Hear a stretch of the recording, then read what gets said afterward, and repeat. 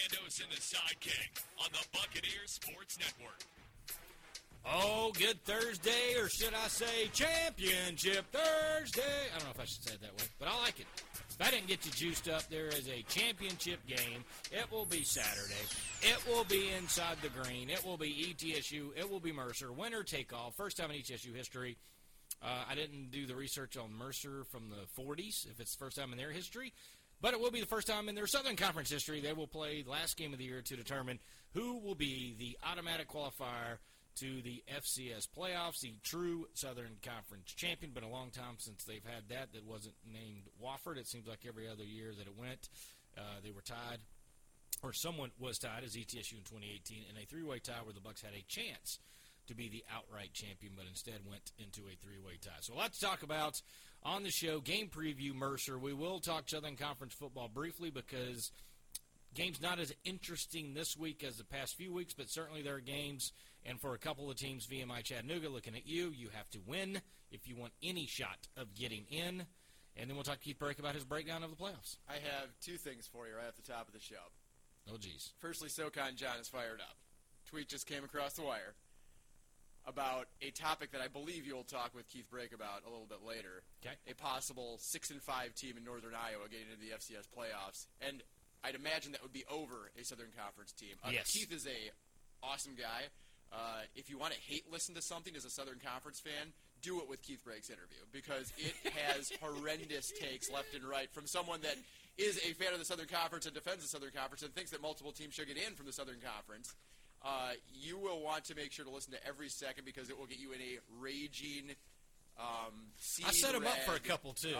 And because I knew his answers. The level of hate that he and it seems like North Dakota State fans have for the committee when they've won like 7 of the last 9 national titles or whatever, like the elitism at the top is just unbelievable. He is a great guy, but the interview drove me insane as someone that does not agree with him on basically anything from around the world of FCS. Also, the Big 12 has barred Texas Tech's football radio broadcasters from calling Saturday's game versus Oklahoma State. Did you see this story?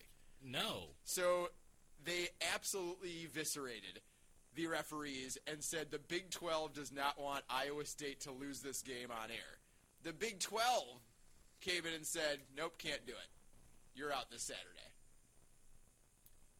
And I wonder if that is the state that we're in, how Jay Sandos is still calling football. Okay. That is brand new. I've not heard this. I've not seen this. I have no prep for this. There's a lot. Golly.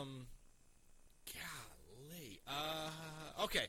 I'll Probably say this. for a different show, but I just love I would just that say our this. crew still gets to call games. If the Southern That's where we're at. Conference comes to me, and first of all, Texas Tech is not going to go hungry if they miss a radio broadcast. There is some legitimate ramifications if we can't do a game and lose out on some revenue. Like that's a different animal, number one. I believe that Texas Tech can still do it, but those two broadcasters are not allowed. Oh, yeah, I'd have to look. I would almost wear that as a badge of honor. I'm not going to lie to you. Yeah. Now, I will say this. I am not a fan, and I don't know that I ever go so far to accuse the conference of – I've accused the conference of shooting itself in the foot like VMI Furman, and SoCon John probably doesn't like my take on VMI got hosed for a touchdown and would have given I think no doubt a chance for VMI to be an at-large team, and I think that's happened before. I think the 30-4 year, ETSU started on the road 3 of the first 4 games, Wofford, Furman, UNCG. Do you not want to try to get multiple teams in the tournament? Like, I've gone to say things like that. I don't know that I would just go flat out someone is cheating or that, but it's a bold move for the Big 12, and I think you do have to, as a league, I think you do have to draw a line in the sand somewhere to say somebody can't show up and do a game. I think they should almost just find the school, and if you find the school enough, the school will go to those 2 guys and go, hey, look, we're with you. I get it, but if you like your job, shut up and don't say that again. And I'm with that. I think that's what the route they should have gone. To go so far to make a statement to say, guess what? You want to bash the league? You want to say something outlandish? you can't even show up to do your job. I think that's, I don't know what I would do if Southern Conference told me that. I had to get those two things out before we talked about, obviously, the much more important things on this Thursday. Okay. SoCon John, I am with you, and Big 12, yikes. That is egregious. Though, saying as a broadcaster, the conference does not want the team that we're playing to lose this game. I did kind of raise my eyebrows there for a minute, but I agree. It's a very odd way to go about handling the situation. I get if we all pull for our teams. We all disagree with stuff. There was the one time, and again, last quick story, Don Hellman was actually calling the games for the Atlantic Sun when the tournament was in the Dome. And as Don tends to do, he hammers officials. And this was a game that didn't involve an ETSU team. And he was just randomly calling down the middle of a game and talked about how awful the officials were. And one of the league officials came over and said, look, we're going to have to fine him if he doesn't be quiet. And, and so I go tell Don, and Don's like, well, you'll pay the fine. I said, Don, buddy, you'll just be out of a job if you get us fined. And he was like, well, why would I get fined? I said, because the league has a rule about that, and the commissioner and associate commissioner are sitting next to you as you're hammering that. So we have had a possible fine from Don, who was actually employed by the ASUN to come in and do the games, but they were going to fine us because he worked with us. So then that was an odd thing. All right.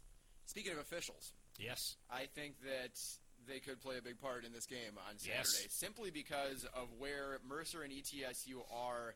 If you look at the league rankings in terms of penalties, penalty yardage, this is a Mercer team that is not going to beat themselves in that way. Fewest penalties against the entire league, I should say, the fewest penalties called against them the entire year in the league, 36 for a league low, 297. ETSU second most penalties and most penalty yardage. A couple of other places, because I know you're going to hit the big points here in a second on where this game could be decided. I think there are some other outlying factors outside of the two big things I believe it's going to be that you're going to talk about. Special teams, can this be Elijah Hussey's week? Mercer's averaging just 32 yards per punt net. That's worst in the league. And Randy Sanders has harped on, when are we going to get a big punt return? Because big plays like that can change this game and sway it drastically one way, because I think big plays will be at a premium. Also, worst in the league in kickoff returns are Mercer. So, again, special teams, they're also just 8 of 14 on field goals, 57%, second to worst in the league. They do have an opportunity in the kickoff game. The Bucs are the only team in the league to give up more than 1,000 kick return yards. In fact, 238 more than anyone else. But again, Mercer just 18 yards per return. That's not very good. So penalties, special teams, a couple of areas to look at outside of straight down the beaten path, which I believe you'll talk about. And I don't blame you for looking at this in a more simple way, right? We like to break things down and speculate on a number of different angles. But this game does appear, regardless of how I want to open this segment and talking about this game, it does appear like it's going to be a couple of things that it will come down to, and if they go one way or the other, that's how the game is going to be decided. If they cancel out, I think that's where my other situations come in. Well, let me ask you this. How many, to say you had a good year special teams and blocking kicks, what would be a total number of block kicks for a year, would you assume? 2, maybe? Okay, 4 for Mercer. Wow. So 2 blocked punts and 2 blocked field goals. To the special teams point. Exactly. So, and that was going to be one of my last points. So since you brought it to the forefront, let me just jump on that, because those are game changers and momentum killers and things that don't go as turnovers or other stats. Like a fourth down stop doesn't really go as a turnover. It's just a turnover on downs, which isn't a turnover, which I still don't see how that doesn't work. But that's an amazing stat that can swing a game, and we saw last year. The Chattanooga game was very eerily similar, and I wish I still could go back and watch last year's ETSU Mercer game on the ESPN thingy, but they only up for about 30, 40 days, and they pull all of them down.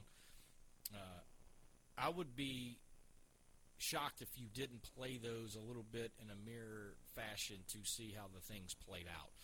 ETSU did things they hadn't really done all year. The turnovers, gave up the big kick return, defensively just stymied Mercer. Chattanooga, uncharacteristic 5 turnovers, had to make a quarterback change. Got hosed on a play. I thought they should have been awarded the football on a fumble. Had a block kick, couldn't score in the red zone.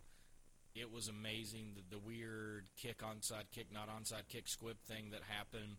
I mean, things that Chattanooga hasn't done, a limb forward, really getting the ball punched out on a weak effort. There was an interception where Copeland got hit and the ball went up and sideways 7 yards, like behind him, and a defensive lineman was so out of position that he made the interception. I mean, it was just so many things that happened to both ETSU and Chattanooga. Mercer's been very good on the road, which is kind of shocking when I started to look at different things in the game. And I am going to oversimplify this, but there's a reason. You look at on the road for Mercer in the 3 Southern Cups. So take Alabama out, if that's fair. They are +7 in the turnovers. They forced 10 turnovers on the road in 3 Southern Conference games. They're not particularly great at forcing turnovers, which is what's odd, is they're +1 for the season, and that includes, or +3 or whatever it is, but that includes being +4 last week. So in the big games, they have forced turnovers. We know ETSU pretty good at forcing turnovers, and they're pretty good at not turning it over. ETSU leads the league in just 9 giveaways. They've only given up the football 9 times, so that's a stat that I think if Mercer were to come in and create turnovers like they did, at Furman, for an example, then I think it's going to be a little bit of a long day in Green Stadium for ETSU. Now, that other thing I would say is running the football. We just saw ETSU run for like 1,000 billion yards, and we've got more stats on that. Maybe we'll get to today. Maybe I'll just get to it during the broadcast. But there's a lot of rushing implications. Mercer's ran for 223 yards, at least, I should say, 223 yards on the road, which is funny because they're only averaging about 160, taking point out. They're only averaging about 160 at home, which, again, is a crazy stat. Normally you would assume you could run the football better at home. You would assume you would create more turnovers at home. They're the opposite. They've been very good on the road at both those. We know ETSU is very good when they're able to outrush their opponents, and they're very good when they're able to force more turnovers. Mercer, 6-0 when outrushing their opponents, and 5-0 when they win the turnover battle, or if they are tied in the turnover battle. So I'm going to just start with the probably oversimplification of whoever wins and can control the ground game, who can control time of possession. Mercer's only lost time of possession twice all season. Once was VMI, where they just got boat raced. And the other one was the Citadel, and where the Citadel had a lot of time possession, but some turnovers flipped the field and some other things where Mercer scored quickly and just didn't really need the football. So kind of a blowout win, blowout loss. They've lost time of possession, but even Alabama, even some of these other teams, they won time of possession. So that could be something that kind of plays into the effect, but I think it's just going to be a ground game. Who can grind it out, control the ball, and not make the mistakes and turn it over? That's going to be my very, very oversimplification of the game of football, to say those two things are going to be my 2 big keys for the game against the Mercer Bears. And it may not be an oversimplification. It could absolutely come down to those 2 things. I think to the trained or untrained eye, that's what you come away from when looking at this matchup. If it does come down to QB play, Tyler Rydell, I want to just kind of give a summation of his year. Against Chattanooga, ETSU's only loss this season, he was the better quarterback. I know that may get lost in the loss because he had the turnovers and he was just beat had up a rough the whole start. day. Yeah, had a rough start and beat up the whole day by really just Devon Maxwell. But he was the better quarterback that day over Cole Copeland, who threw for like 82 yards and a pick. He was the better QB in every non-conference game, if you go back and look at those game by game, as I did. Wofford, Citadel, Chattanooga, Furman, I'm on the fence, so give him 6 in the plus column, the non-conference, and Wofford, Citadel, Chattanooga. Furman, I'm on the fence, same with VMI. Definitely was not against Sanford and Western, and that is more predicated based on system, right? And it's funny because those are ETSU's 2 best offensive performances of the year in terms of points, and I believe in terms of yards. So it almost does give you an indirect signal of, well, maybe we should rely on that run game even more heavy in the big games that you need to win.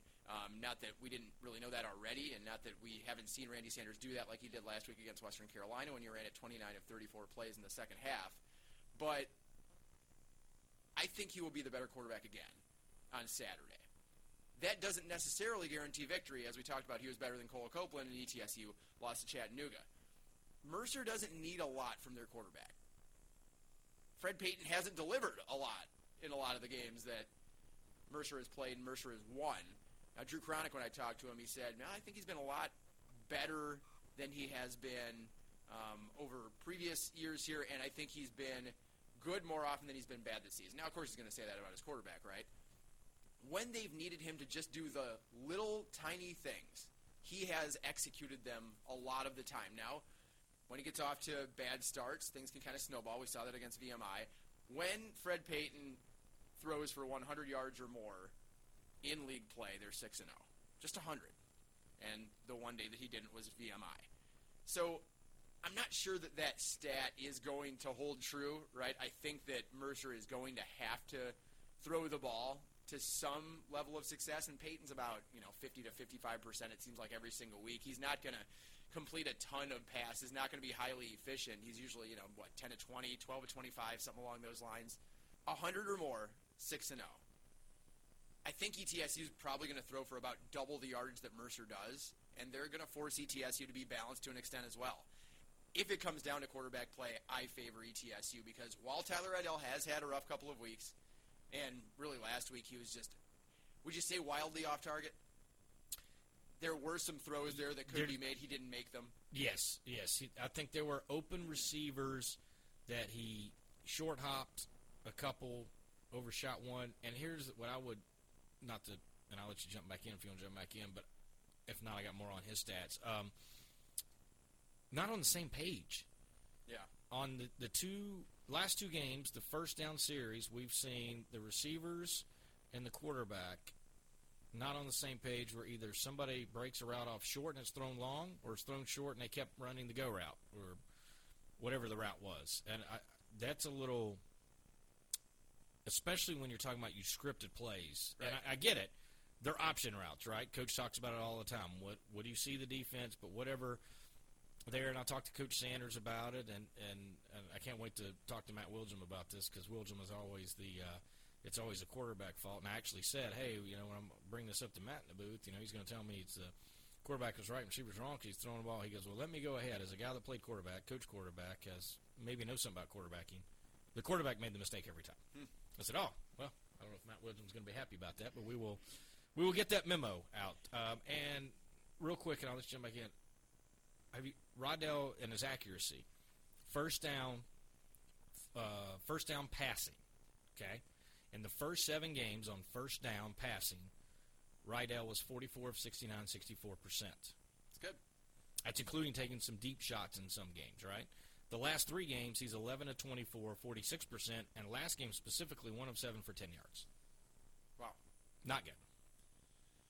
And as we know with Coach Sanders, he is smart enough to see how one thing leads to another, right? You get nothing on first down, then you're in second and long, and your goal is if it gets to third down, you got to be third and short. ETSU is still 62.5% when it's 6 yards or less. Which is incredible.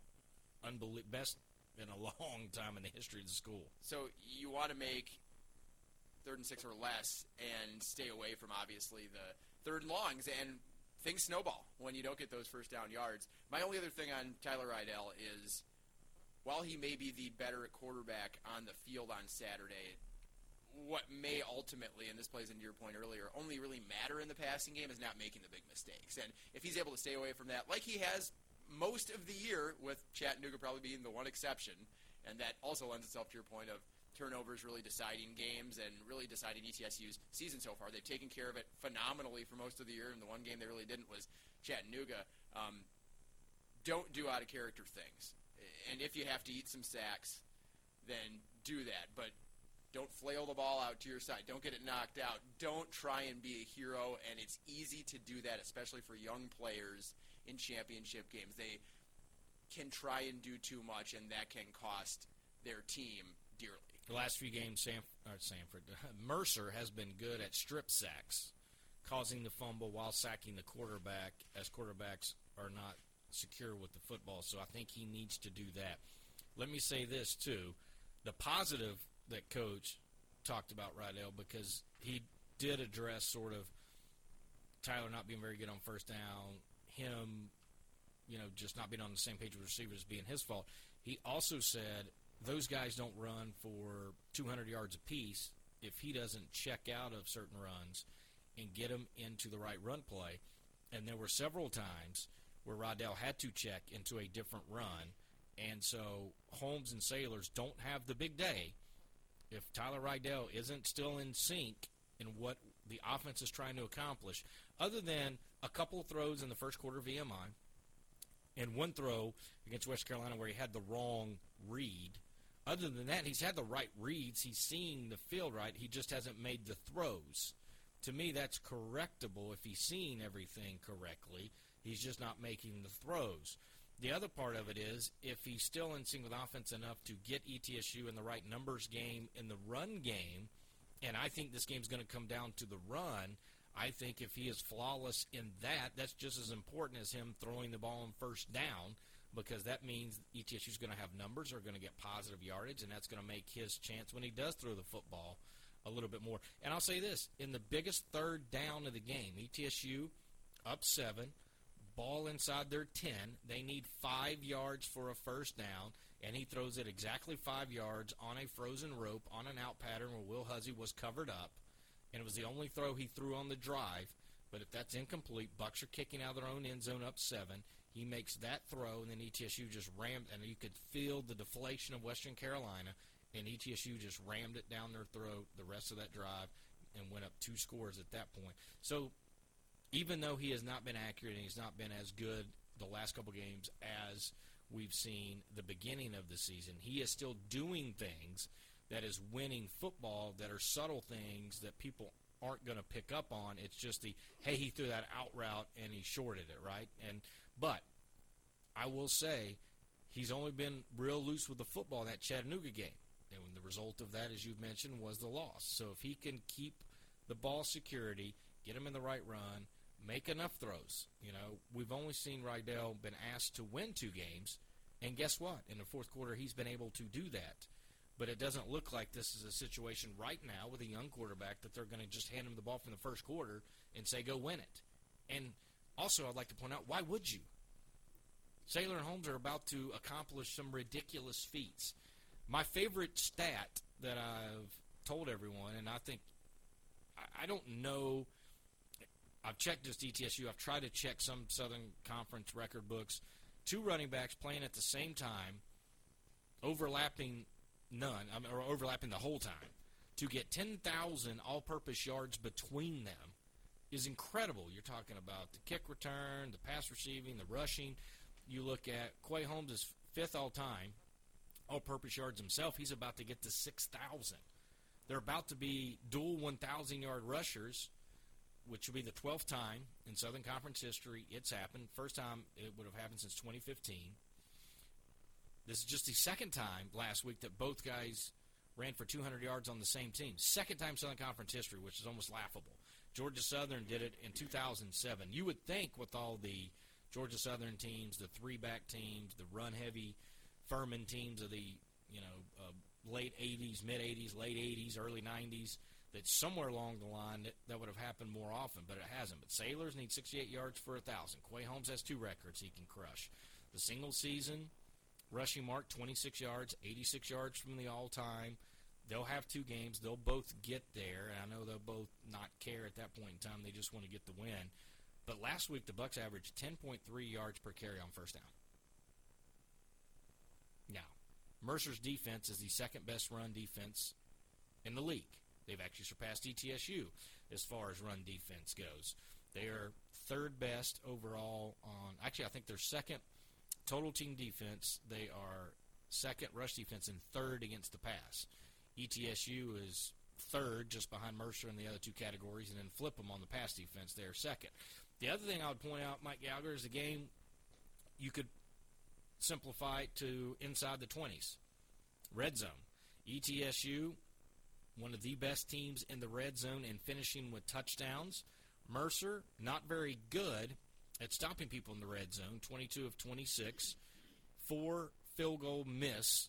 3 were missed just by the opposing kicker just missing it, like Chattanooga last week. They did block 1. So I'm going to give them credit for 1 stop, true stop, out of 26 trips in the red zone. They got lucky 3 times and missed field goals. All the other times they've given up points. So I think that could be something different. Now, Mercer is leading the league and not letting teams in the red zone. So they are stingy letting people get in the red zone.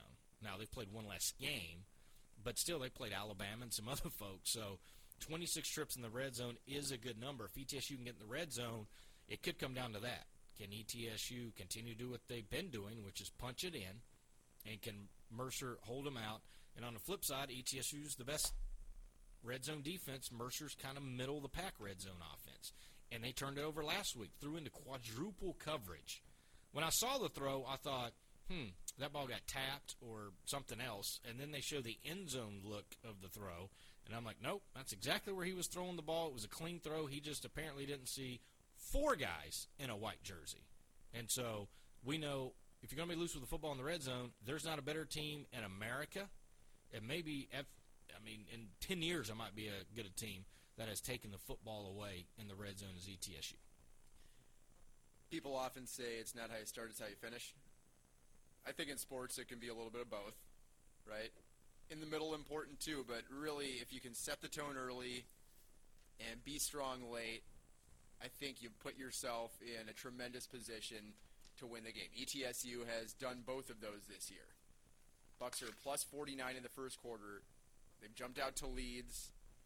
But no one in the Southern Conference is better than Mercer in the fourth. They're plus 58, allowing just 27 fourth-quarter points. Now, Mercer has to be in the game for that to matter.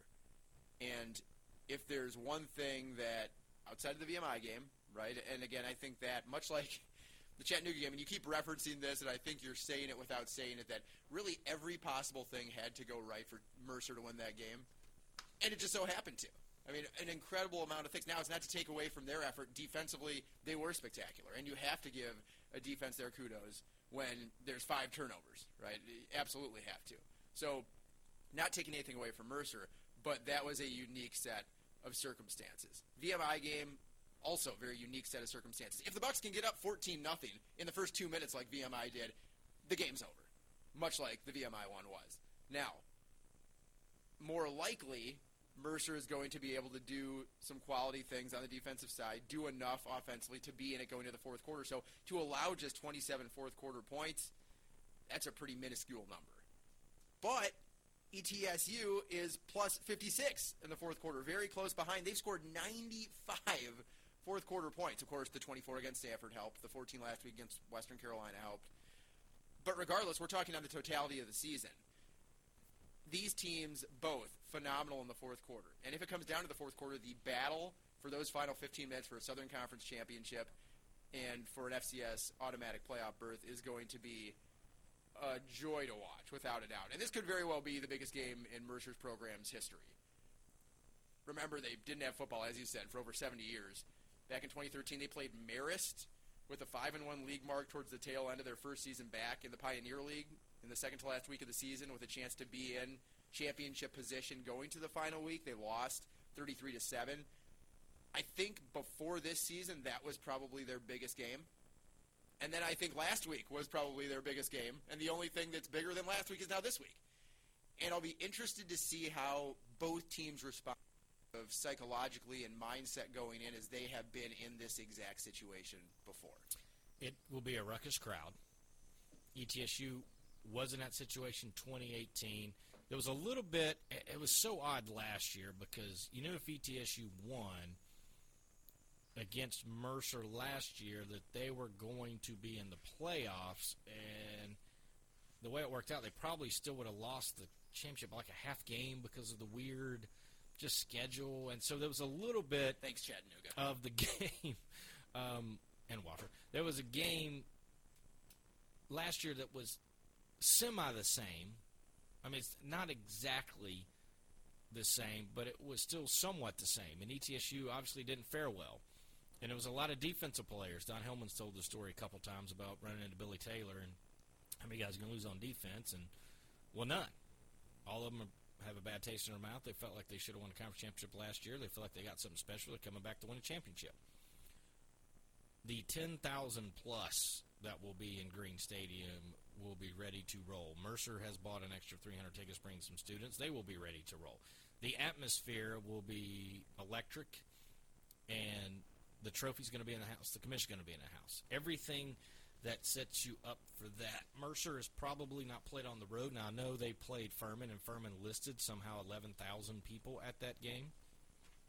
I'm just going to call shenanigans. I know Western Carolina listed 10,000 plus for Mercer on the road when they were there. I'm just going to call shenanigans. And somehow the Citadel had 10,000 people down there. And I don't know where all these people are coming from that are going to these Mercer games and on the road. And there's a little bit of exaggeration really across collegiate athletics and just athletics in general, I think, with attendance. But there is exaggeration within reason. And then there's looking at the stands and seeing 5,000 to 7,000 and people saying it's 5 digits. When you look at Furman Stadium and they hear the 10,000, and I look out and they have a pretty big stadium, but I'm not seeing 10,000 in there yet. The Citadel VMI 12,000 was legit and probably undersold because I watched that game and that was incredible. That was an unbelievable crowd. It was the biggest and best crowd of the Southern Conference year. And those are rivals, and there's a lot riding on the line there, right? They've had tradition of playing each other for a trophy and a bunch of other things. So that was legit. Western's crowds tend to be better in football than basketball.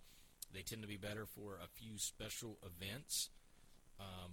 But again, looking at that crowd, I just don't see that happening. So I think this will be the best environment that Mercer has gone to, and we'll see if the crowd continues to play a factor in which they have, I believe, so far this season. And so I'm excited. I think this is a long time coming for the people that wanted football back. This is why they wanted it back, the people that wanted outdoors. It's going to luck up into a 55-degree and mostly sunny day. Playoff implications, right?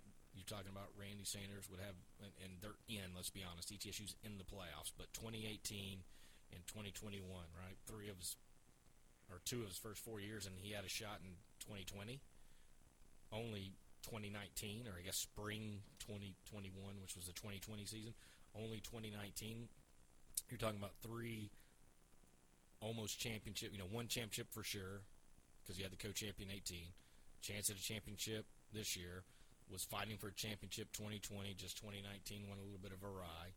But you're talking about what Randy Sanders has done in 4 years, and then you talk about Drew Cronick, how outstanding was his turnaround for Bobby Lamb and his last 12, 14 games, and the stat that I don't know off the top of my head that you know. Yeah. Just what he's been able to do in 2 years and get them to a championship contender. And this is what hurts the Southern Conference, because nationally, and we're going to talk Keith Brake later, which Mike Gallagher's, I'll let him have a rebuttal at the end of the interview, and he can give me all the things and I've got a few things I'll disagree with Keith on too. But 10 years ago, I mean, let's be honest, and that's what's hurting the Southern Conference is, to other people across the country, it sounds like 2 made-up schools playing in a conference for a championship. In football, that's exactly what it sounds like, and it's hard to get people to understand, well, these are 2 pretty good teams, because everywhere else across the country, they don't know. They don't pay attention. And other than the few of us that stay up late at night and watch Big Sky games, I'll be honest, if I named a couple of the Big Sky teams, you would think they're made up too, and not very good, and wouldn't have any idea about it. So it's fair to say some of that, but to get the committee to sort of come to an agreement, and the ultimate thing is the Southern Conference needs to get more teams in, and they need to win. And if the Southern Conference only gets 1 in, and it's ETSU, I'm happy it's ETSU, not going to lie, but I think it's a little bit of a travesty. The other thing is, if they get in, and let's say they do pull off the miracle and Chattanooga VMI get in, and they both lose, then the next year it's not going to do the Southern Conference any favors. You have to have a little bit of tradition of winning games, and that's how these teams are able to get in. You make a good point on the head coaching battle. Coach Sanders, really 3 chances at a championship in his 4 seasons here. Locked up one of them. This game last season cost the Bucks a playoff berth. 3 chances at a championship in 4 years. 5 years of head coaching for Drew Cronick. And in his 3 stops going into this year, 3 championships, a 59-14 overall head coaching record. And you're right. I mean, Mercer, when I got here, was right about what ETSU was. Funny enough, like 2017, a team that was trying to find themselves. They had a really good first year and then kind of receded in terms of their results, and both have risen to the occasion at about the same rate. Maybe ETSU got there a little bit more quickly than Mercer did because Drew Cronick didn't arrive till a couple of years after the Bucks made that 2018 championship game, quote-unquote, against Samford, and then went on to the FCS playoffs, ultimately narrowly losing to Jacksonville State. But here we are, less than a decade into these two programs being back. Two great head coaches, two really quality teams, and two teams that could get in the playoffs if Mercer wins. Mercer probably out if ETSU wins, and I'm going to hold the rest of my thoughts on anything playoff-related and also anything on Keith Brake. I can't wait. We're going to have at least a 10-minute, 15-minute segment after that, so I can't wait. Maybe going to not talk about any more of my thoughts. I think I made myself quite clear at the beginning of this. All right, well, let's take a quick break. We'll do a quick Southern Conference run-through. That won't be that long because, honestly, I don't have a lot to say about a lot of the games. We'll do that. Keith Brake after that. Bold predictions after that. All that more coming up. Sandoz Sidekick on the Buccaneers Sports Network. You'd be amazed to learn what one Tennessee lottery ticket can lead to. For you, it could be lucky, but for others, it could open the door to so much more. With more than $6 billion raised for education, the Tennessee Lottery has proudly funded over 1.5 million scholarships and grants. That means, on average, more than 130,000 Tennesseans every year continue their education just because you played. The Tennessee Education Lottery, game-changing, education benefiting fun. Breakdown. 5, 4, 3, 3, 2, 1, 1. Sandoz and the Sidekick. We have ignition. Strap it on. Here we go. In your face, all over the place. Let's try and sort things out just a little bit before we get to you and Keith Brake in your conversation regarding playoff scenarios and such. He brings a different perspective, let's just say, than we have here on Sandoz and the Sidekick, which is good. We need to hear from all sides to really get a full picture of how things look around the country and how things are perceived in different areas that have different backgrounds and such. Chattanooga at the Citadel. I think I'm in the heavy minority in saying that I think it's winning in for Chattanooga. Heavy minority.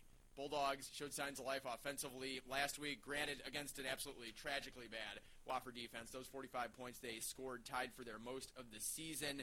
For the Citadel, scored 45 against North Greenville as well.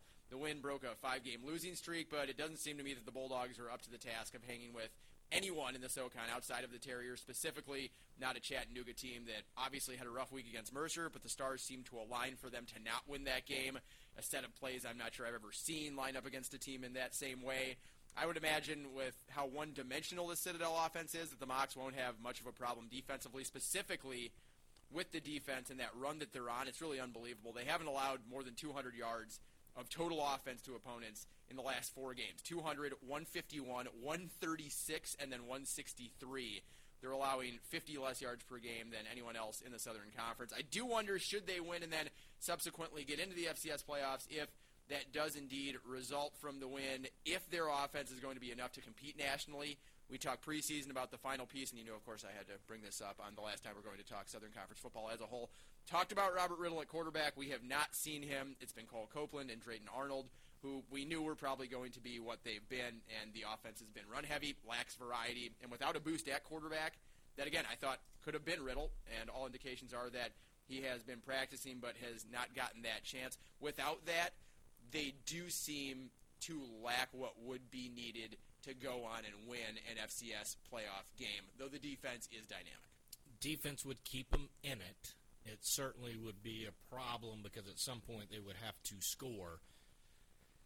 And they can't turn it over. And they've been very good at not turning it over. They were actually, I think, tied with JMU for the nation's lead for turnover margin going into that game against Mercer. I think they were both plus 11 going into the game. So, and they're still plus 7. They've had one outlier. So if they can just kind of corral that, and I feel bad for the Citadel because I feel like Chattanooga's going to take out a bunch of frustration on them. I agree. VMI at Western Carolina. You think VMI is still alive and with a win could get into the FCS playoffs. I tend to think they're out regardless. With the outside shot that if ETSU wins over Mercer, they could sneak in as the third team out of the league with ETSU and Chattanooga as the top 2. That's probably the scenario I'm least confident in the league getting 3, though. The scenario I'm most confident in getting 3 as Mercer wins, Chattanooga wins, and I think VMI is then the 4th team. ETSU obviously in as well, but clearly I will be laughed at for that take by those that are not in the Southern Conference region. They think that there's only the possibility of getting 2 at most. First, though, VMI has to win. That is the big task in front of them, and it won't be as easy as it may appear. I think we're in agreement here that the Bucks did the Keydets a favor last week in knocking Western down a few notches, but I'm not sure their confidence will be completely shattered after putting up 35 in the first half against a strong ETSU defense. I'm thinking we could get like 800 passing yards in this game. If you're the impartial observer, don't really care about either team, just love passing, this is probably the game for you this week. Doesn't seem to matter who the receivers are for VMI. No Jacob Harris or Leroy Thomas last week. Max Brimajon and Aiden Twombly were just fine filling in. Twombly had 4 catches for 3 yards entering that game, 6 catches for 89 yards against Furman. Brimajon, a career-high 136, and Michael Jackson had 177 and 3 touchdowns. I think it would be wise for Kerwin Bell to find some motivation for his men in this one. 4 in a row, there would have been built-in motivation. Lose your second-to-last game of the year and not in playoff contention, I think, even if it isn't true that if Bell says, look, these guys have a chance at the FCS playoffs, you're pissed about your season ending, go take somebody with you. Could this game get to 100 combined points? Yes. I think so, too. Yeah. I think if you had no dog in the fight and just wanted something to veg out on and get some popcorn and watch it, that would be the game. Non-championship games with Kennesaw State, Monmouth, ETSU, Mercer withstanding, a game you really just could care less about, you want to be entertained. I have a feeling you're pretty close in the passing yards. I think I'm pretty close, and it's going to be 56-54. There's probably going to be 20 plays of 25 yards or more in this game. It's going to be highly entertaining, and VMI really needs to pick up a win. I'll be curious to see if Western Carolina, if they can sort of circle the wagons. This game will be highly entertaining, and I think this will come down to a last-second type play. Either somebody needs to score to win or vice versa, get a stop to win. And then the game that no one really cares about, Furman and Sanford. I'll say this for it. One team will finish at 500 in the league. The other will finish below 500. I guess there's some merit there in having something to play for if it's only built up in people's heads. It's for the 5th spot in the conference, so you technically wouldn't finish in the bottom half of the league. Little stuff like that, and 3 and 5 does look a heck of a lot different than 4 and 4. Well, I do have one question about that game, though. What's that? Will Jace Wilson start again? Oh, has he played 4 games? Is that what you're going after? Yeah, I don't know. Oh, That's what I think. I'll double-check that, but that would be my only contribution to your comments. I guess I'm pretty skeptical about any of these things really mattering. 4 and 4 versus 3 and 5, and 5th versus 6. I know it can help in maybe recruiting, and if you're in talks for a contract extension, if you're a coach, say, hey, look, we've never finished in the bottom half of the league, and we've always been 500 or blah, blah, blah, blah, blah. I get those things are helpful. And you and me are stat guys, right? Like, we appreciate the fact that you can find value in numbers, but, I mean, of all the games this week, there are no playoff implications here, even for the most optimistic of Southern Conference fan. I just am not really interested in it. He's over the 4 games, and that's all I care about. So, yes, he'll probably start. Okay. And I guess will he throw against a very terrible defense for 250 yards for the second week in a row? I don't. It doesn't matter to me. I agree. I know you're playing to our Furman fan base, which is good. You're doing a good job of keeping them around, I'm hoping at least. Maybe my negativity has already driven them away. I'm not sure. Well, they love to see if you're wrong. Yeah, well, no doubt. No doubt. All right, that's our breakdown. Shockingly, the breakdown will be after this timeout on Sando's Sidekick on the Buccaneers Sports Network. For over 75 years, Bright Ridge has powered our community, providing the energy to live, work, and play. And now we're looking ahead, investing in our community today and building the infrastructure to power our community tomorrow. We're supporting zero-emission electric vehicles, harnessing the sun to provide clean, renewable community energy, and expanding into broadband services for our shared future. Bright Ridge, your community power, here for you.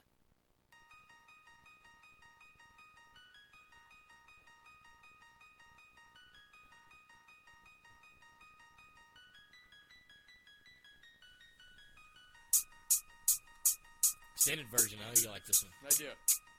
Why did I cut out? I don't know. I think this is fire, man.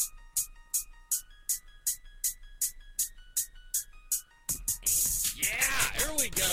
It is championship weekend. ETSU Mercer. We're going to talk a little ETSU basketball. basketball. That'll be short conversation just because we're running out of podcast time. But got a chance to talk to Keith Brake for the ETSU Coaches Show on playoff scenarios and stuff. And again, just quick brief on Keith. Keith, if you've been around the network for 10, 12 years, you would know Keith Brake. He worked for us for 4 or 5 years, did a lot of play-by-play stuff for us, back-end studio work.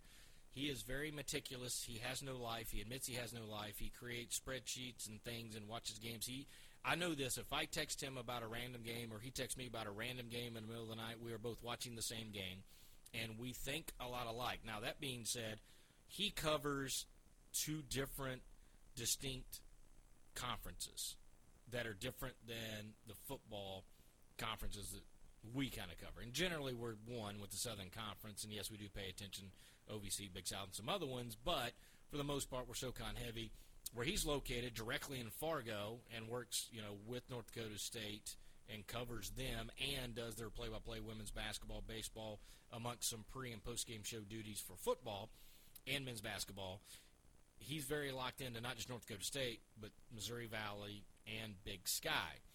Now, that being said, because he lives and breathes that every day, he is going to be a little bit more skewed towards that. And when you cover a team that wins a lot of national championships, certainly you have the Alabama factor of where you somehow are always disrespected, even if people give you the number 1 overall seed when you don't even win your own conference many years ago, but you seem to forget that they've done that for you. So Keith has a little amnesia, and I'm going to run the full about 11-minute interview because it is interesting. We do talk Southern Conference. We do talk seeding. We do talk teams getting in, and then I'm going to let Mike have just an open mic to let his thoughts flow after this. So here's me and Keith. Former Buccaneer Sports Network employee and now runs his own call-in radio show, The Breakdown. That's on Bison 1660 in Fargo, North Dakota. Good friend of mine. And Keith, certainly over the past few years, you've been asking me the questions. I finally get a chance to turn around and ask you some today.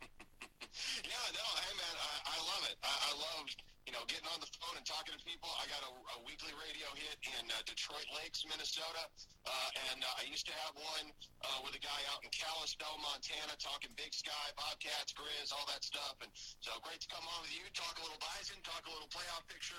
A lot of playoff picture because it's the most wonderful time of the year. It's the final week of the regular season. Well, Keith, the one thing I always enjoyed when you were a student working here at ETSU and then obviously maturing into your own career is the fact that we are very meticulous in some of our spreadsheets and keeping up with everything around and playoff scenarios and just kind of dive into that type. So we trade notes all the time. And so other than the national writers, which, I just don't get those guys on enough. I probably need to do a better job of getting, Sam and Brian and some of those guys that cover it on more. That being said, besides those guys, I believe me and you come up with pretty good comprehensive lists. So I want to start with your list. Who do you think are going to get, as of right now, not knowing any results, the top 8 seeds, and then who is on the outside looking in but could land one of those seeds? Well, if I'm looking at the top 8, I think the top 3 are some combination of Sam Houston, North Dakota State, and Montana State. Sam Houston, you don't put a ton of scrutiny on a resume where a team wins every game, right? It's when they lose one, you start to kind of go back and say, okay, what happened here, what they do here, what they do there. And if you did that with Sam Houston, I think you'd find some teams that aren't that strong on their schedule, but they're going to be in that conversation regardless. Montana State doesn't have an FCS loss yet. They're playing a Big Sky schedule. They got a nice win at Eastern Washington last week, and now they're going to the brawl against Montana in Missoula. You win that game, you have cleared the path. You have done, in the words of Dan Patrick and Kenny Mayne, you've done all the damage you can do in the sense of getting yourself in that position. And North Dakota State has a chance to win the Missouri Valley Football Conference outright for the 6th time in 11 seasons. And everybody's expecting them to be able to do that against a South Dakota team that beat South Dakota State on a Hail Mary. So there's your top 3. For me, 4 and 5 are the CAA teams, James Madison and Villanova. And the rest of the CAA is rough enough, Jay, that those might be the only 2 teams from that conference that get in. 6, 7, 8 is where it gets interesting. Eastern Washington is obviously a team that you would think belongs there. You might also say UC Davis, Sacramento State, who has a chance to win the Big Sky outright if they beat Davis, and Montana State loses You following me on all of this so far? It's a little convoluted, but Southern Illinois, Missouri State out of the Valley, I think have a shot at a seed if things play out a certain way. They are both rooting for East Tennessee State to lose this week to Mercer to increase their chances of getting the 8th seed. I think the Buccaneers are squarely in the mix for a seed and a first-round bye where they won't have to play that dreaded Thanksgiving weekend home game. Let me ask you this before we move on. North Dakota State, if they somehow weren't in, and I'm not saying they won't be, I have them in the top 3. If somehow they weren't in the top 3, what type of riot would happen? I think it would just reinforce a lot of people's priors about the committee. There is not a favorable view of the selection process in Fargo, North Dakota. The same is true, I think, in a lot of the teams or a lot of the areas, a lot of the fan bases that are currently reclassifying to FBS. And you wonder how much of that is shared by their administration, how much of it is just animosity toward their conference mates like James Madison is. But there is, it would reinforce a lot of priors for a lot of people if North Dakota State didn't end up in the top 3. Some people probably feel that way if they didn't end up either the 1 or the 2. But ultimately, I think North Dakota State, if everybody wins this week, has to be at least the 3rd seed and should probably be one of the top 2. I talked to Brian McLaughlin yesterday on my show, and I asked him, if Montana State wins in Bozeman and North Dakota State wins big over South Dakota this week, is there a scenario where they're the 1 and the 2 and Sam Houston is the 3? And he said, yes, absolutely. He thinks so. So there's no consensus on the outside, and it's tough to know a consensus on the inside when we don't really know the metrics that the committee uses until after the fact. They don't publish strength of schedule. They don't publish the simple rating system until after the selection process is done. So we can't get a real vibe on where exactly the committee is going to go because we don't see the information that they see. We have to rely on unofficial things like the Maskey ratings or the Sagarin ratings, and those are calculated by different formulas. Let's talk a little bit about, you mentioned already, teams, pulling for or against ETSU, because there's 2 different groups. For Kennesaw State and ETSU, if you're looking for a seed, you want those teams to lose. And I don't think Kennesaw State's going to get a seed, but it certainly would help people's arguments just in case they were on the bubble. On the flip side of that, if you're a bubble team, you want Kennesaw State and ETSU to win just to try to help your case get in, because Monmouth and Mercer, my belief, won't get in if they lose. I completely agree with that. Any team that loses at home by 30 to Holy Cross, that's a red flag for me on your bubble resume. So Monmouth is kind of dicey. Then you look at Mercer. They don't have a non-conference win. They only play 10 games. Their non-conference schedule is a non-counter, so you throw that win out against Point and Alabama, and they didn't beat Alabama. If they did beat Alabama, we're talking about them for a top 8 seed and ETSU for a top 8 seed because, holy cow, that's legit. But they didn't do that naturally, and they're not going to do that. Their entire resume is based upon the bona fides of their conference opponents. And the SoCon isn't quite what it was 7-8 years ago when App State and Georgia Southern were the teams you had to go through to get to the top of this conference. It's a little bit more of it's a 50-50 ball. It's a jump ball. There's a lot of teams that are close together. Nobody really separates themselves until you get to the end of the year. I mean, you look at it, how many games has ETSU won or had decided, not even won, but just had decided by 7 points or fewer over the last 3 years? It's a ton. So all these teams are really close together.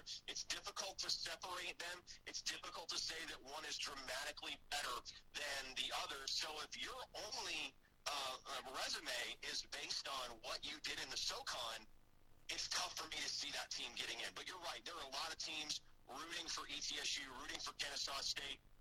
I think, the teams that are among them are probably Northern Iowa, William and Mary, Rhode Island. Those are teams that are really dicey to get in. Chattanooga might even have to swallow its pride and root for ETSU because that might be their shot of getting into the playoffs as well. And then on the other side, all the teams that are fighting for those 6, 7, and 8 seeds, They don't want to see ETSU put up a big number on Saturday.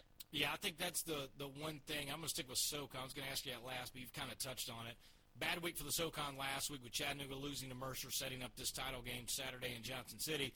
VMI, tough loss at Furman, where it looked like Southern Conference might have a shot at 3 in. Probably best case scenario is 2, whether that be Mercer win, ETSU then gets the at-large, or ETSU wins, and then seeing if Chattanooga or VMI, if they both win, and they should, they're playing a little bit less competition in the Citadel in Western Carolina. I guess my question, if it comes down to Chattanooga and VMI, even though VMI's beat Chattanooga head-to-head, Chattanooga is clearly the better team. I'm curious to see what the committee would do if they let one other SoCon team in, how they would determine between Chattanooga and VMI. I think it's the difference between 8-3 and 7-4, right? Because VMI, they've lost. What are they? 8-3 right now, or 7-3 right now? I haven't even looked at them. I looked at Chattanooga. Actually, I think VMI. Yeah, they would have the same exact record, but VMI would have one more conference loss. Right, VMI would have one more conference loss. Austin P would have that Chattanooga would have that 10-point loss to Austin P at the beginning of the year, which doesn't look great. You know, at the beginning of the season, we thought, okay, Austin P, pretty good team, OVC, and they just cratered. And UT Martin is the team that has risen above and already claimed the automatic bid in the OVC with a week to spare. I don't really think either team has a super strong at-large resume. I mean, what is your standout win? DMI's standout win is over Chattanooga. Chattanooga's standout win is over ETSU. Okay, well, great. Now what else you got? Because Northern Iowa has wins over 3 teams that are probably going to be in the playoff field. Rhode Island has an FBS win. William and Mary has a win over a potential seed in Villanova, a likely seed in Villanova. So you got to have a little bit more than what Chat has, I think, to separate them from the miasma of the bubble and to really separate them to get them into the playoffs. If ETSU wins big on Saturday, Jay, we could be looking at a one-bid SoCon. I think that's very realistic given the circumstances right now. All right, very quickly, give me your thoughts. Again, you're out there. You cover this extensively, not just Missouri Valley, Big Sky. Is it looking like at least 5 Missouri Valley and 5 Big Sky making the tournament? Big Sky safely 5 and nobody on the bubble. Weber State's done. The Missouri Valley, I think 5 are likely. I don't think South Dakota State is a mortal lock just yet, but I think it's unlikely that they get left out. And it's going to come down to Northern Iowa. If they beat Western Illinois and they get help, including from the Buccaneers, they have a shot to get in as the 13th out of 13 at-large teams. All right, Keith, I appreciate it, man. Always a good time talking. Good luck up there in Fargo, and I'll talk to you down the road, my friend. Have a great call on Saturday, bud. Go Bucks. Floor is yours, my friend. Go back and listen to minutes 3 through 5 of the podcast today, and I think you'll understand how I feel about it. Keith is really good at what he does, and he's a really good dude, and he I love how you're softening this blow here. Tons and tons of time on this stuff, and he has lots of intelligent thoughts about lots of different things. And he's just so wildly off base on almost everything he just said. It's incredible. When he sent me a message and said, he took a screenshot and sent it to me, I think he actually put it on Twitter later, but he says, I can't believe I'm writing 5-5 Northern Iowa and breaking down their schedule to see if they can get in. And so, again, we do this a lot. We've done this a lot with basketball, mainly when we get to, again, because those conferences and the summit and all that, they're never going to get 2 teams in, or at least right now, they're not in a situation to do. But when the Southern Conference was trying to get 2 teams in the last several years, again, me and Keith break down stuff. So we've done a lot of legwork on some of this before. I think the big thing is it's when the Southern Conference doesn't have a lot of ranked teams, they don't have teams that are in the playoffs and winning, the perception is, and like the perception of, well, ETSU can't beat anybody by more than 7 points. Well, depending on how you look at that, right? If you're not in that league, and I tell this to SEC fans all the time, when a bottom SEC team wins, it's like, well, see, told you. I mean, just the conference is so deep. well, a Big Ten team upset one of the top teams. Well, they're garbage. I mean, obviously they're the worst team in America. I mean, it's terrible. Or Big 12. Oh my God!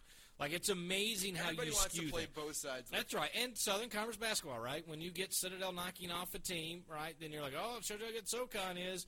But then you hear Tennessee Tech accidentally beat somebody. It's like, oh, it's OVC, awful. So it happens everywhere. Everyone has their biases. You don't watch everything all the time. I will just say that for Keith. But 6-5 Northern Iowa. And I will say, this is a year where the bubble is not as big as it has been in years past. There are times in 8-3, I think Nichols got left out. I think they had 8 FCS wins and got left out. I think Monmouth did too on your. Yeah, so there are times where 7-win teams, depending on what league you're in, yes, can be left out. Yes, if you don't really play anybody non-conference, I get that. But generally, if you have 7 good FCS wins, you are generally in. For VMI, Cornell's not particularly great in the Ivy League. But Davidson's going to win the Pioneer, and people have kind of snubbed their nose at the Pioneer, but they are, unless Davidson loses to 2-7 Drake, or 2-8 Drake, whatever Drake is. So if they lose that game, they're not in. But if they win that game, as we assume they will, then they would have beaten a conference champion, whether it's Pioneer League or not. And then Chattanooga, By 3 touchdowns. Yes, and Chattanooga, unfortunately, if they could have that Austin Peay back, I think that's more than any other game they want back, because Mercer's battling for a championship. VMI is not an awful loss. They're still getting votes, top 25. There are a couple national people that think VMI, and this is going to drive you crazy, Mike, have them ranked higher than Chattanooga. Now, I think the committee, and I've not talked to anybody in the committee because Scott Carter won't talk to me about it, but I think they have Chattanooga ranked higher. And if you have to pick one, I think Chattanooga would be the team that you would 10 times. There is no question. I appreciate that Keith took his time to talk about this because he probably knew he was going to get ripped by us after because he is living in a different world. Clearly has forgotten where he came from. That's the disappointing part to me. He doesn't have any love for the Southern Conference, even though he was here. I get people nationally that have never covered the league and never been here. He's been here. He knows that Southern Conference football. Now, he was not here when football ETSU restarted. have football at that point, so he didn't cover it as extensively. He had just he was at IMG.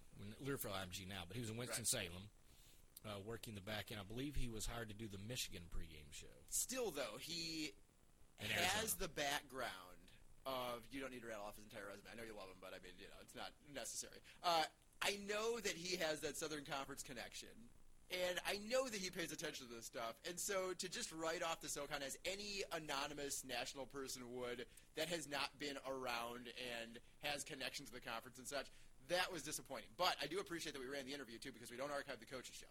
So now we have this for people to go back and listen to in case they missed it last night. We're over at women's basketball or whatever. I will say this, too. I mean, he just had Brian McLaughlin on, who we like and covers and does slant more Southern Conference than Sam Herder, who does not. And Sam was on Jeff Colhane, who does the play-by-play for North Dakota State, who's on a different time slot than Keith. So he had access to the 2 guys that I rely on to get good FC. I don't always agree with all their takes, but I certainly, those are the 2 leading guys if you want to read a bunch of FCS articles and really get kind of in on the know to do. And so, again, he's taking what they have done and done his own information. So it's not just him kind of one-offing, but, again, the national sort of thing. And even Brian McLaughlin, who is a little bit of a SoCon apologist sometimes for people, was a little down on getting multi-teams in after last week. And I think the crazy part is 3 teams would have got in if Chattanooga would have beat Mercer and VMI would have beat Furman. I don't think there's any doubt that 3 teams would have gotten in at that particular time. And it's just crazy to me to drop and think that if things fell a certain way. And let's be honest, if you are, and I know people hate Kennesaw State, but if you want Chattanooga and VMI or Southern Conference to have representation, you need Kennesaw State to beat Monmouth.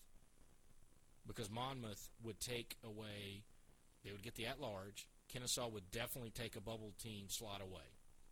Now, people on the bubble, and I talked about it with Keith, they want, ETSU and Kennesaw to win because they're on the bubble. Northern Iowa, Chattanooga. Those teams need that to happen, VMI.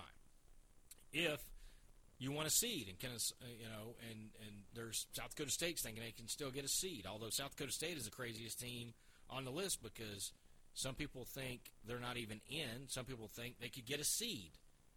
I think they're going to be in because I know for a fact the committee weights the FBS wins more than FCS.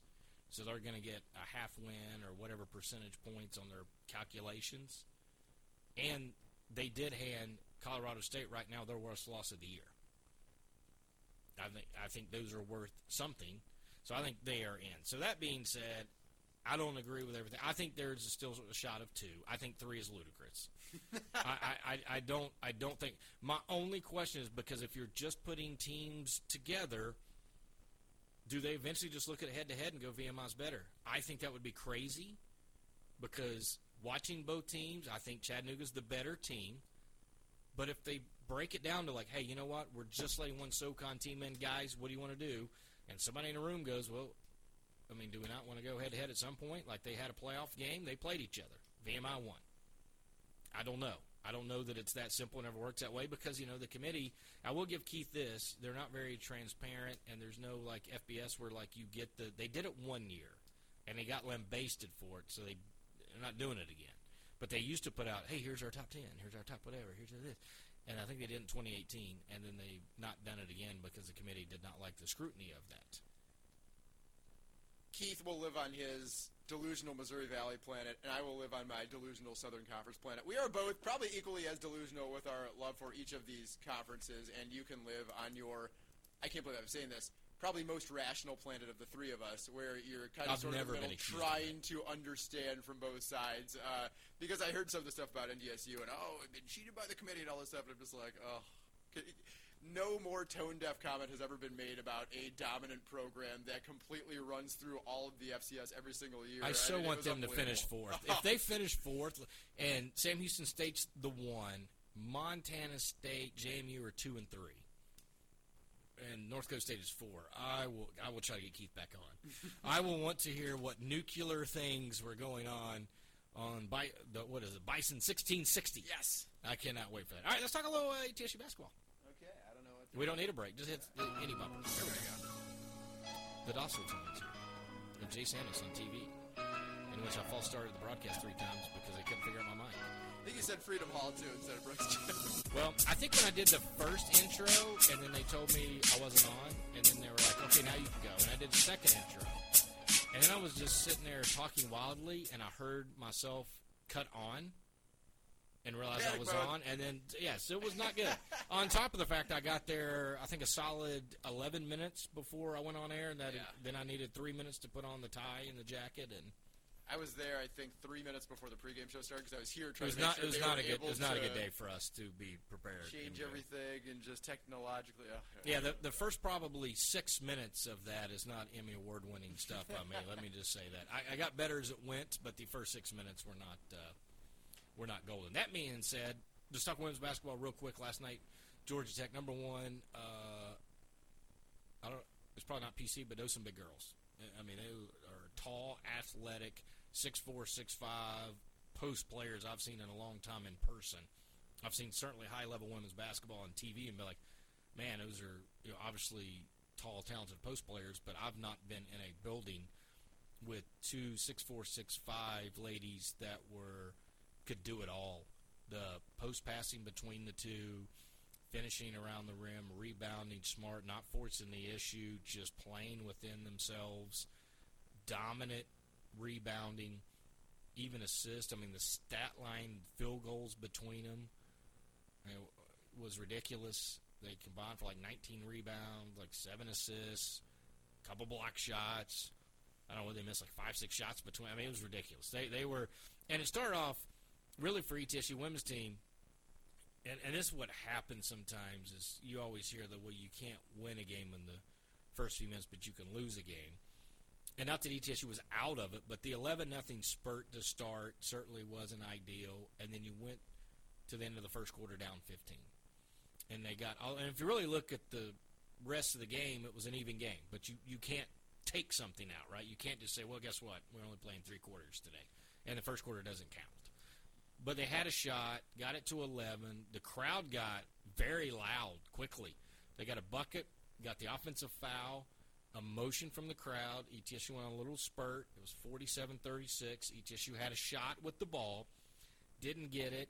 Georgia Tech rattled off the last 5 to end the third quarter. I think they had the first 2 buckets. It was like a 9-0 run, and then that was it. But ETSU had a legitimate shot down a post player to make some noise in that game, and I thought Simon Harris, and, I heard him with you post-game, we're not into moral victories, all that, but my goodness, I thought, considering the start, and they kept battling and certainly was outgunning the post, there was just no answer. And I don't know how many teams and I don't know ACC women's basketball that in depth, so I don't want to act like I do.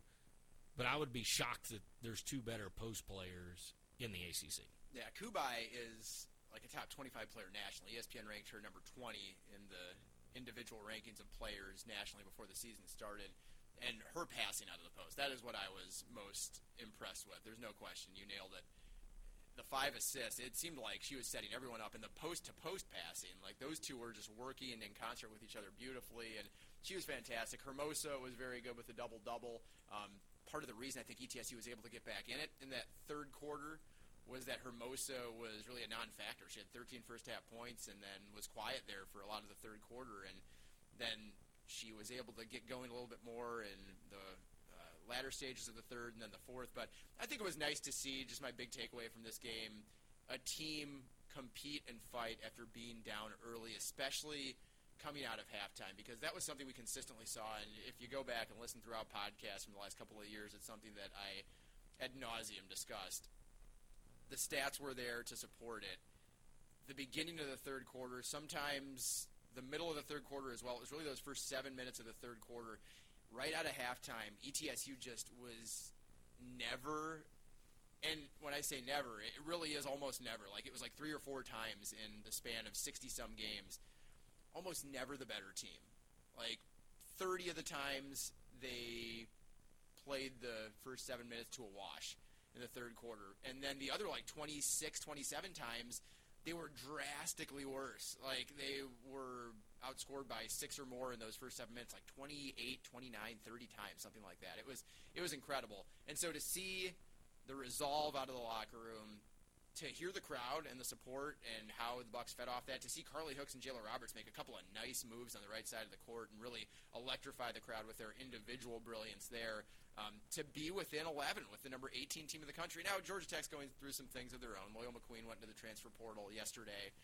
So she is no longer on the roster after playing the first 3 games. Kiera Fletcher is their second leading scorer from last year. She hasn't played this year. So they're going through some stuff too, but they're still the number 18 team in the country. They're still off to a perfect start. They still have an Olympic gold medalist head coach. Everything was stacked against ETSU. And after that 11-0 start, it was 33-13, right? Fold it up, right? It's over. Pack your bags. Go home. Georgia Tech won. But there was none of that from ETSU. And Coach Harris was proud of his team after, and I think there was good reason for that. Yes, there were only 12 field goals made, and that's obviously not a pretty stat to look at. But to force the action and in the third quarter get to the line, control that second half in terms of being the aggressor, I think that was important because ETSU showed they were not intimidated. And that to me says there's buy-in, right? That to me says there's belief. And I think that that's maybe something that the Bucks lost the last couple of years. Yeah, and I think the big question mark is still consistency scoring. Yes. Out of all the things, I don't fault really a lot of the effort the last several years. I don't fault the effort so far this year. It just seems like there's been different ladies that have stepped up to score. There's just not been 1 or 2 where you look and go, you know what, they're getting me 12, 15 a night. It's just not happening. Last year, right, no double-figure scores. Right.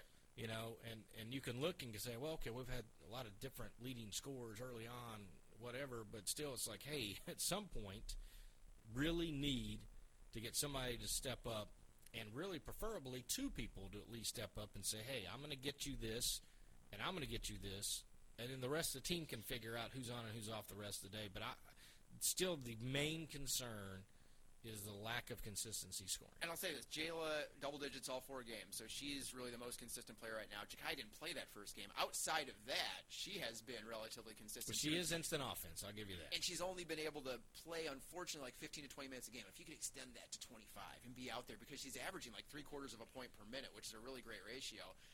Demaya Griffin, that being your third, has been very inconsistent. 13 points game 1, none game 2. 13 against Cornell, but then, 1 of 8 from the floor yesterday? And her shot, honestly, looks great. It does. It's unbelievable. And it'll help when Jameer Houston's back, too. That will certainly help. So there's a lot. I think they need 2 consistent day in and day out. Maybe if Ja'Kai plays more, she becomes the second one, but it seems to be sporadic. I know they're trying to get her into the new system, which is a little bit more up and down and some other things. But Ja'Kai, and honestly, I was encouraged that Burdick was able to hit like some 15-footers. Now, I don't know. I'm sure she can shoot threes, and she was 0 for last night. But I think if she can hit a few 15-footers, Ja'Kai Davis can hit some of those to sort of stretch the defense. I think that changes things offensively. And to be honest, I'll be curious to see the next few weeks how the team kind of develops still a little bit more. It's early. And I know we're going to talk about men's basketball in just a second, but how they kind of still fit into the pieces and learning and going and executing everything. And for Coach Harris and his staff that have not been together, right, how are they piecing and things together? And I think the men's and women's basketball teams are very eerily similar in some of my thoughts on their team. Let's talk men's basketball. I was surprised to find that USC Upstate, just previewing tonight's game, had won 5 in a row in this series. Now, you'll remember this much better than I do. I looked back at the years, and I saw it was the end of the Bartow era.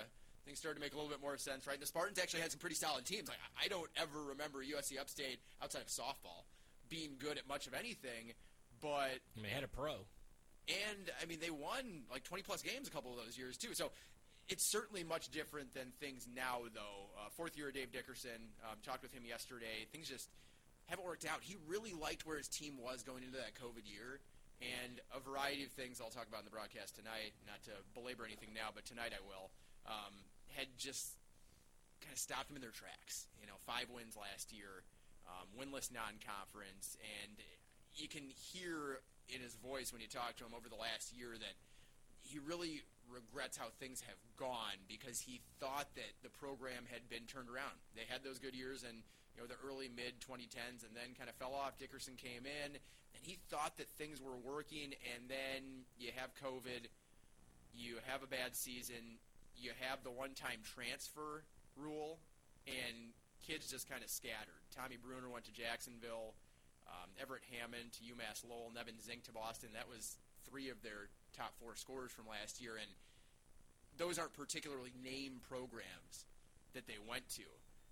They do have some shooters, and I think that makes tonight a little bit dangerous. Bryson Mazzone was he going to be able to take strides after scoring 9 points per game last year and the year before, playing a role the last couple of years.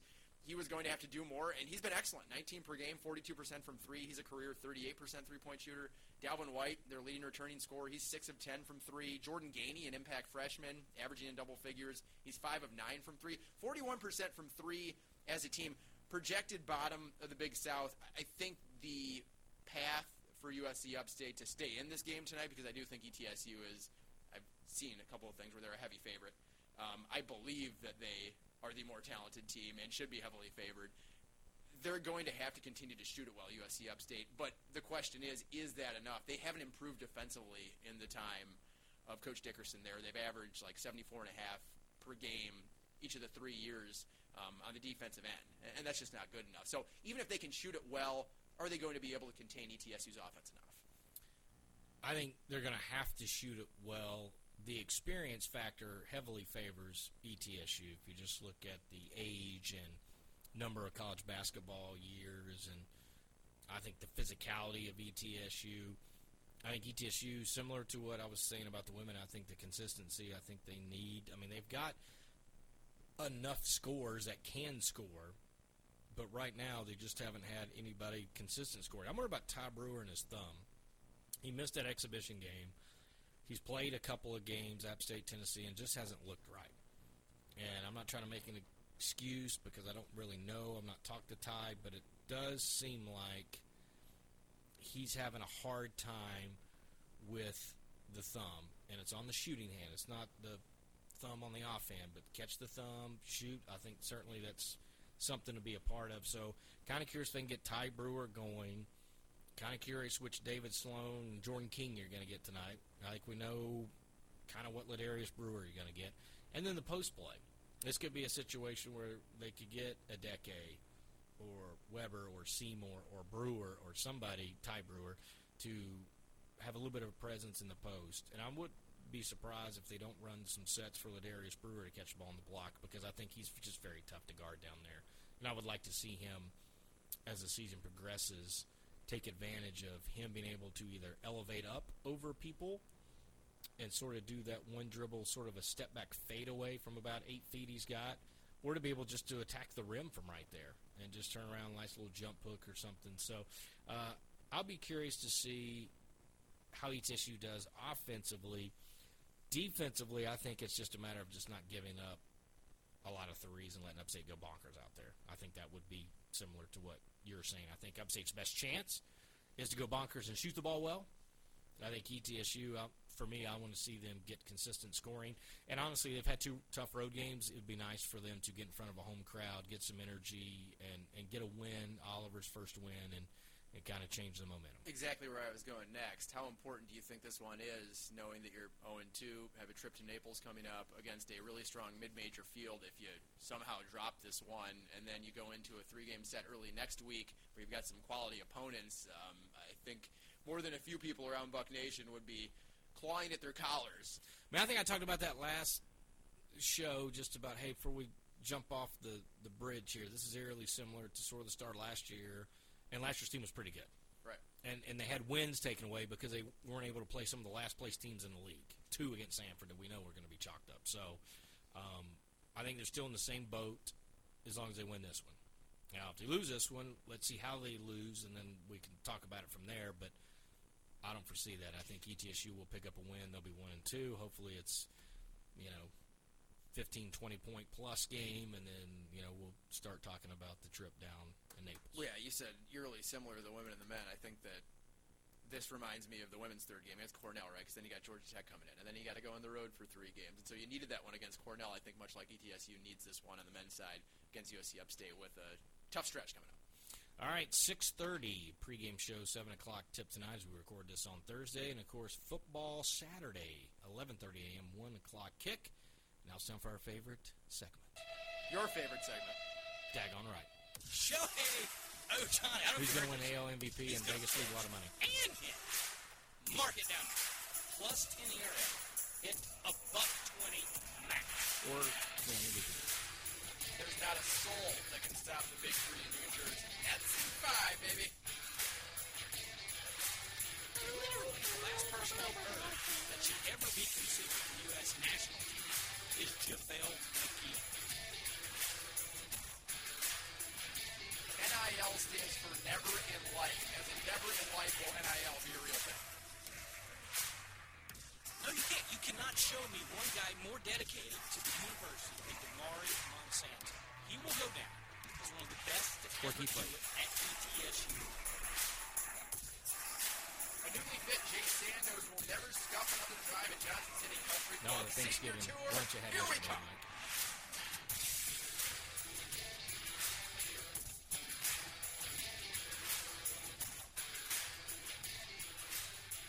All right, I'll defer to you for the first one. What do you got? Well, firstly, are we frauds for waiting until both seasons are underway Absolutely. to make our long-term bold predictions on basketball? Okay, I tried to stay away from any low-hanging fruit, right? So looked at the numbers, looked at the starts, and said, I'm going to still try and make predictions that I think some would look at after the start of the season, a week in, and say, well, look how that player has done so far. Case in point, Ladarius Brewer will become the 8th Buccaneer to average 20 or more points per game in a season. He's averaging just 12 right now. Slow start, I think. Two games, and in fairness, he played 2 pretty good defensive teams. No doubt. But I think you look before the season and say, I think that's attainable. You look right now through 2 games and you say, ooh, that might be tough. But it'll happen. He could easily throw a couple 25ers on the board and And he get that will. average up. So He definitely will. I'm going to go Mohab Yasser. All right. Or Mohab, I'm sorry. Mohab. Sorry. I'm getting used to that because the whole staff called him Mohab, and then we asked him to say his name, and it's Mohab. But I'm going to go with Yasser is going to be the freshman of the year. Wow. In the Southern Slow Conference. start for him, too. So It is a slow start. I was going to go all freshman team, but I think that's probably going to be, I'm going to say a lock for that. Wow. That's how confident I am, or maybe I'll just say that. But I don't think you'll let me Now backtrack you've already. now. I know no, it. I know so. it. Should have went there first. I've got one more men's and then two women's. The Bucks set their single game 3-point record last season against VMI was 16. They will break that again this season. I am going to go David Sloan, who will be the best assist-to-turnover ratio guy in the league. I like that. He's going to pass my guy, Alex Hunter. Hunter. Yeah. Alex has had a stranglehold over Furman that. looks strong now, too. They do look very strong. Right now, Furman and the Citadel half-game lead in the ACC over Steve Forbes. Go. Wow. He did not like that text, by the way. I'm sure he'll like it even less one now. Well, he called me, and the first three words out of his mouth were not arable, so if that tells you how he felt about that. ETSU women's basketball had 0 players average in double digits in scoring last year. They will have 3 this season. I'm not going to say which 3, but they will have 3, and you probably know which 3 I would go with at this moment, but 0 to 3, I think, is quite the jump, and I think it's possible. I think Jayla Roberts is already locked in for double digits. I mean, she scored 24 against Cornell. Double digits each of the first 4. But those other 2 that I have in mind, Griffin and Davis, and then maybe even Jameer Houston when she comes back. I think there's some real possibilities there. Once the system gets rolling up and down the court, a lot of points scored, some double-digit scores, going to be following. Okay, so for women's basketball, I thought I would go a team one first. And ETSU the last 5-6 years have struggled on the road. Yes. Okay. So I am going to go, they will be 500 or better on the road this year. I like that. They've struggled with Mike Gallagher as a broadcaster, 24-60 since taking over on play-by-play. Yeah, I've tried to get Keith Brake back, but it's not, so. I bet you have. It's been since the 2018-19 season since the Bucks have won back-to-back Division I games. Now, they had that chance last night, and hey, they had the ball down 11. I was going to say, this is an excellent way to break that streak. I mean, very noteworthy, massive upset. That would have been their first ranked win in almost 40 years. Unfortunately, it didn't go down. Now, I'm not just going to say they win back-to-back. I'm going to say at some point they win 3 straight Division I games this season, which, considering last year they won 4 games overall, Jay Sandos, would be quite the progress. Yeah, say that one more time. I want to make sure I heard that correctly. Bucks have not won back-to-back Division I Yep. games since the 2018-19 season. Right. And I heard the 40-year ranked game. Yep. Right after that. So they're going to win 3 straight this year. 3 straight. At some Okay. point. Okay, that's They what won 4 all of last year, and they have won 24 games with me as a broadcaster over the 3+ years I've been doing it. Total. 24 total. With me as broadcaster. ETSU will land a first-teamer on the All-Southern Conference team. Okay. I'll give it to you. I don't know how bold it is, but I'll give it to you. J-Lo looks like They he's had a lot none on the ready. preseason. Yeah. Weren't even in the top 10. Well, they also got a first-place vote in the preseason. Well, and bless the person that did that. Yes. Thank goodness that guy doesn't vote on it. And if ETSU does get somebody in the postseason all-conference team, that means they have won some games. Because let's be honest, if you're in the bottom of the league, you're not going to be in there. That's true. Okay, there we go. All right, long-term bold predictions. We will come back Monday. I'll be in Naples. We'll, I'll be sipping on a figure matcha. something out, yeah. We'll figure Will it you? out. Okay. I don't know. Sounded good. I don't even know what that is. I mean, I know it's Yeah, I was going to say. I don't even know name what's in one that. ingredient I have in a no matcha. idea what's in that. I think it has an umbrella. Does that count? Is no. that an No, ingredient? it's not. The garnish does not count. All right. Saturday championship football starts at 1 on the Buccaneer Sports Network.